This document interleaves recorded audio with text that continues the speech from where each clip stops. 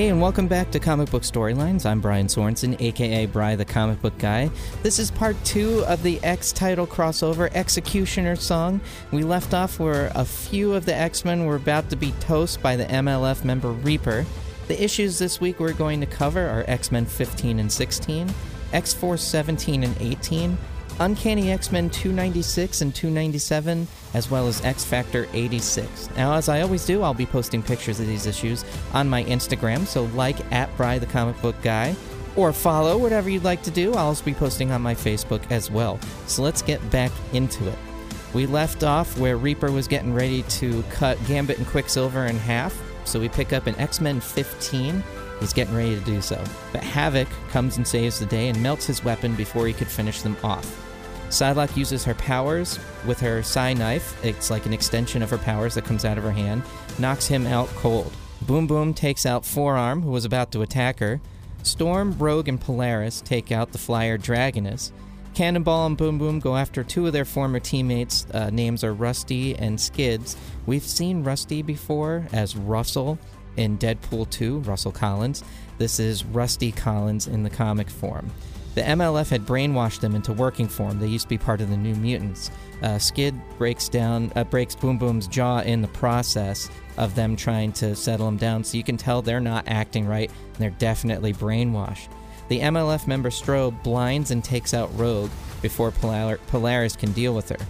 After everything is said and done, they've got the MLF pretty much down for the count. Cannonball thanks Havoc and Storm and says, "We should have done this a long time ago," and Havoc says, "You should have asked." So we can see the tense situation between the rival teams start to ease up here a little bit. Now back at the Department K fiasco with Cable, Bishop, and Wolverine, they've made this uneasy alliance and teleport to Cable's base. He's like, "We're going to go up to my base, we'll figure it out from there what to do next." Back at the mansion, Moira McTaggart and Beast have exhausted all of their efforts to try and save the Professor. They are truly believing that there is no help for him. A little bit later on, Strife is shown watching over everything that the X teams are doing. He's in his base, he's got monitors behind him, and he is looking at everything. He makes some infant food, which is really weird, and takes it to Scott and Jean. They have a power dampener on them, so they can't use their powers to defend themselves. He hand feeds Cyclops. It's pretty weird that he does this, and yells, "Is this how it's done? If I can understand how to take care of a child, then you should too." So you're kind of like, what is his game plan here? He leaves them, and Zero teleports him to Egypt. He makes quick work of the Dark Riders, who are defending Apocalypse. He goes into Apocalypse's stronghold, takes out his whole Dark Rider team pretty easily, and then Apocalypse emerges, and he's like, "Who are you?" And he says, "I am Strife, and I am the man who's going to kill you." That picks up in X-Force 16 as Strife versus Apocalypse. After a brief fight, no clear winner, and then they both have an edge, and they both are pretty strong and everything, but Apocalypse knocks Strife's helmet off at one point, and he's in shock. You finally get to see Strife's helmet off. He looks like Cable, and he is kind of pausing because he's like, "You?" Like he recognizes him. So Strife whips out this big knife and stabs him in the neck with it. The blade's handle has a face of Apocalypse on it, and he immediately recognizes the blade, and he says, "This is impossible. This is the blade I used to kill you." So now you're like, so Apocalypse knows who this guy really is. But just as you're trying to figure out what's going on, Apocalypse uses this machine to teleport himself away.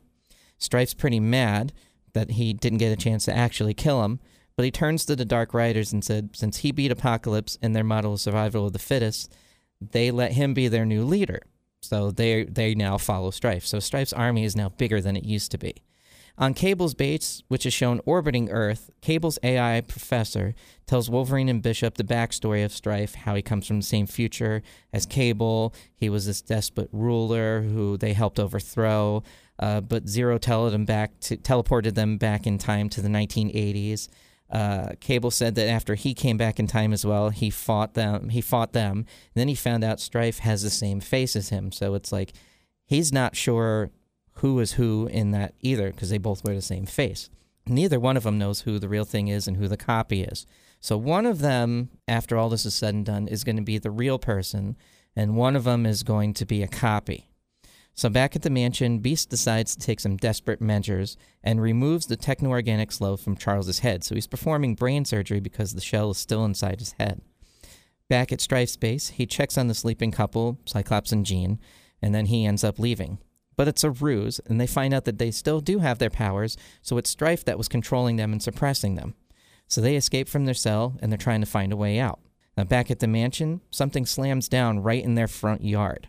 Archangel, Colossus, Iceman, and Polaris go to investigate, and they find that that's where Apocalypse was teleported to, right to the X-Men's front door. Archangel immediately attacks.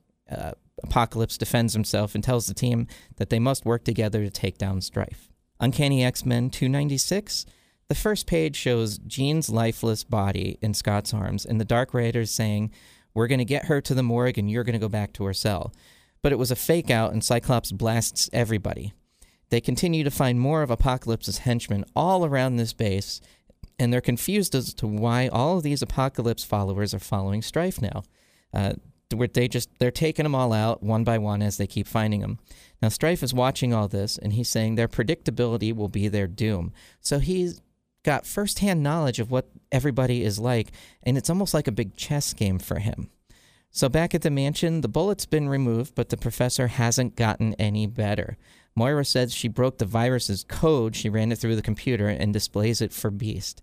It's a monitor, and it's a bunch of words that are saying, "You are smart, but I am smarter," with a picture of Strife's face in the background. So Beast is really mad because he's felt like he's been taunted this whole time, and he's continued to be taunted by this because no matter what he does, he can't save the professor. Now back in space, Cable, Bishop, and Wolverine are replaying all the events to try and figure out where Cyclops and Jean were taken.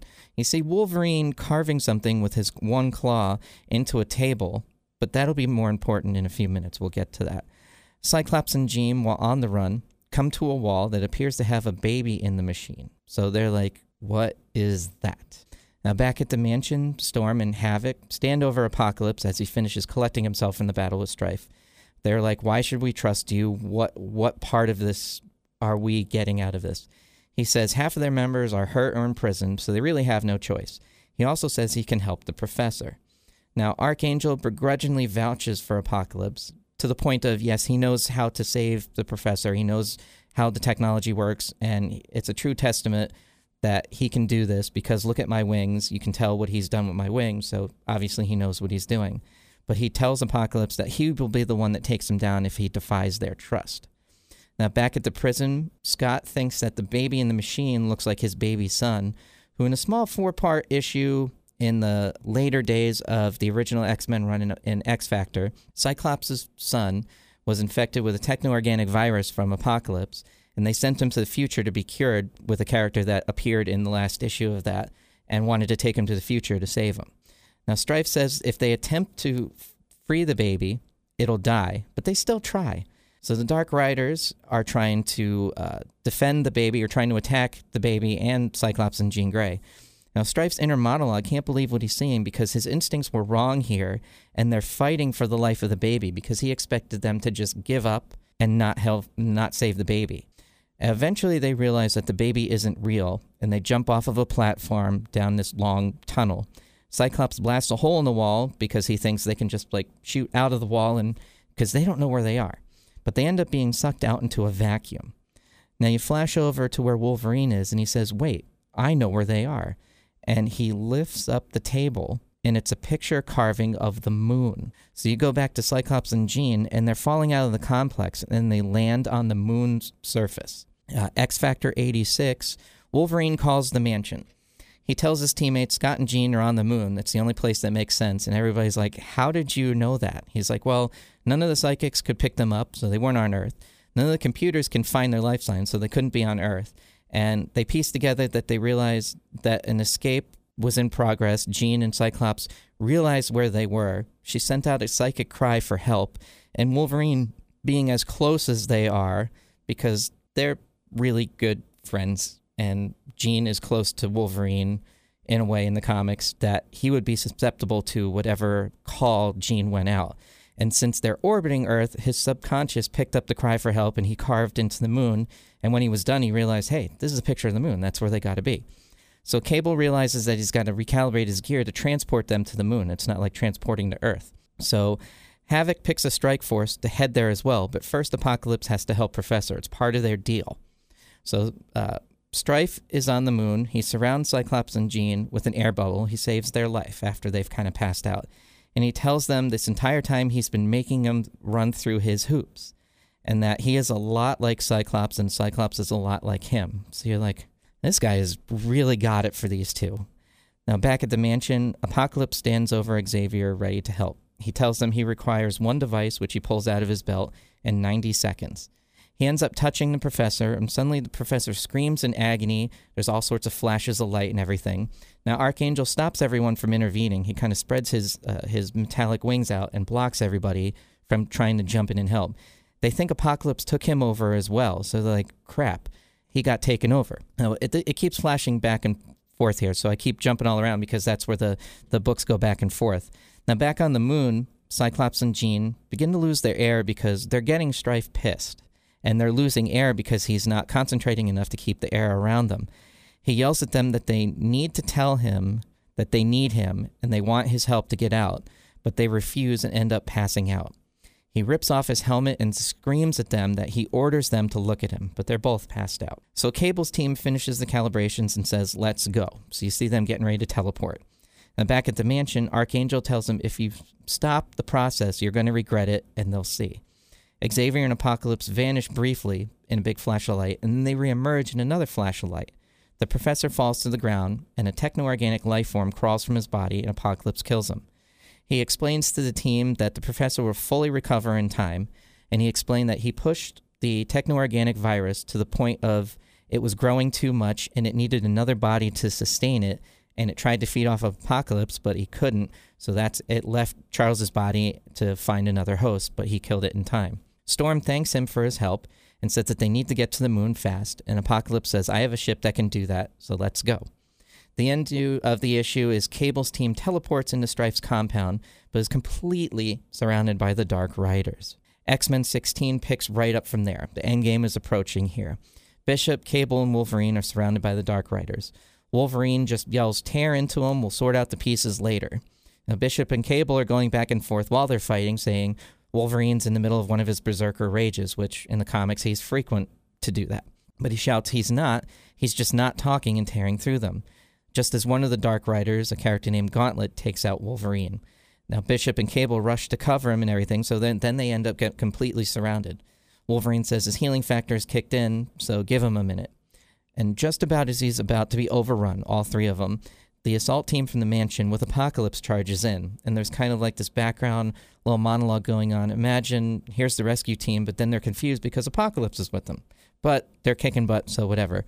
And Strife's watching from afar and says that his little chess game is apparently becoming unraveled.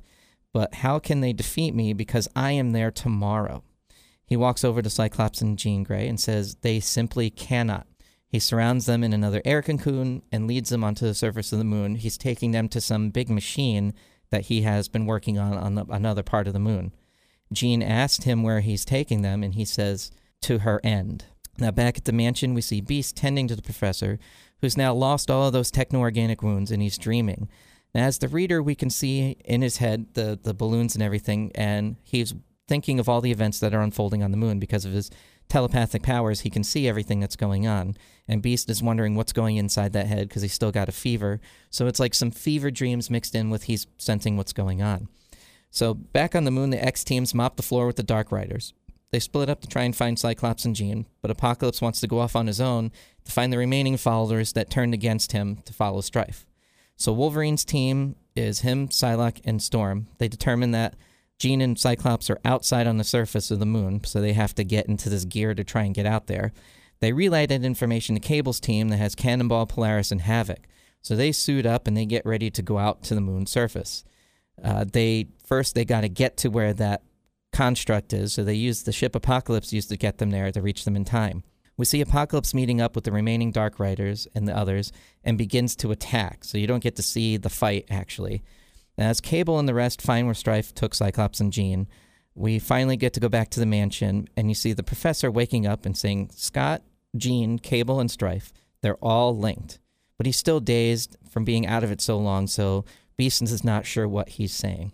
Now, back on the moon, they're about to approach the stronghold, Cable, Havoc, Cannonball, and Polaris, but they hit a force field and are separated. Polaris and Cannonball are on the outside of the force field, while Havoc and Cable are on the inside of it.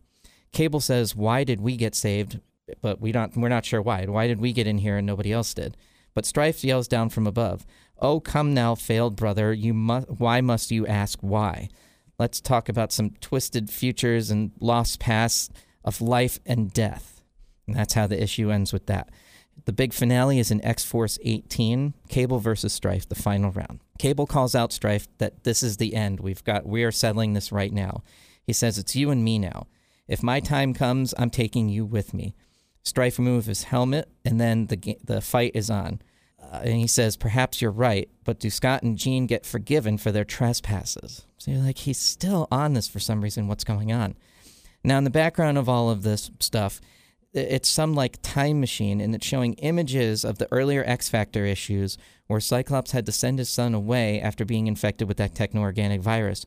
So as the reader, you're wondering, are one of these that kid? And the kid's name was Nathan Christopher Summers.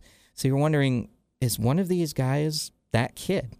So the battle is on. It's intense and furious. Cable gets pretty badly injured. There's no holds barred here. Now, meanwhile, back in the Moon compound, all the X-Men meet up and they discover the Dark Riders bailed out and left Apocalypse behind. Psylocke tells Archangel that he's dying, so Archangel goes immediately to fly off to find him, so he's like their loose cannon. He wants some satisfaction to watch this happen. Now, back outside, Cannonball and Polaris wake up, and they notice they can't do a thing to help anybody on the inside. And then the battle rages as Strife blasts Cable several times to reveal Cable is half machine, like half of Cable's face gets peeled off, and it's all machine and half of his body. The whole right side is all mechanical, but he's screaming, he is his own man, Strife, come at me, we're going to deal with this. Now, back in the compound, Archangel finds Apocalypse, stands over him, and tells him he is no longer fit to survive. But rather than kill him off or watch him die, he tells Apocalypse that he never took his soul away, so he is still human in that aspect, and that all he needs to do is just go away. Now, Apocalypse is begging for him to take his life because he wants to go out in an honorable way. Then we see Apocalypse laying in a pool of blood in the shadow one last time. We don't get to see him again for the rest of the storyline. Now, Havoc joins on the attack on Strife and helps Cable out. Cyclops and Jean join in on the fight, and Strife says, "We're all together now." Now, Scott says they can help Strife with whatever issues and help resolve it, because Cyclops, still being like the diplomat and the nice guy, he still refuses to believe that he's all bad, and he's trying to get that he's good. But Strife refuses to believe that Jean and Scott are good, and they genuinely want to help him. But then they figure out Strife's machine is some type of time portal, and he has engaged it to bring them all to the future.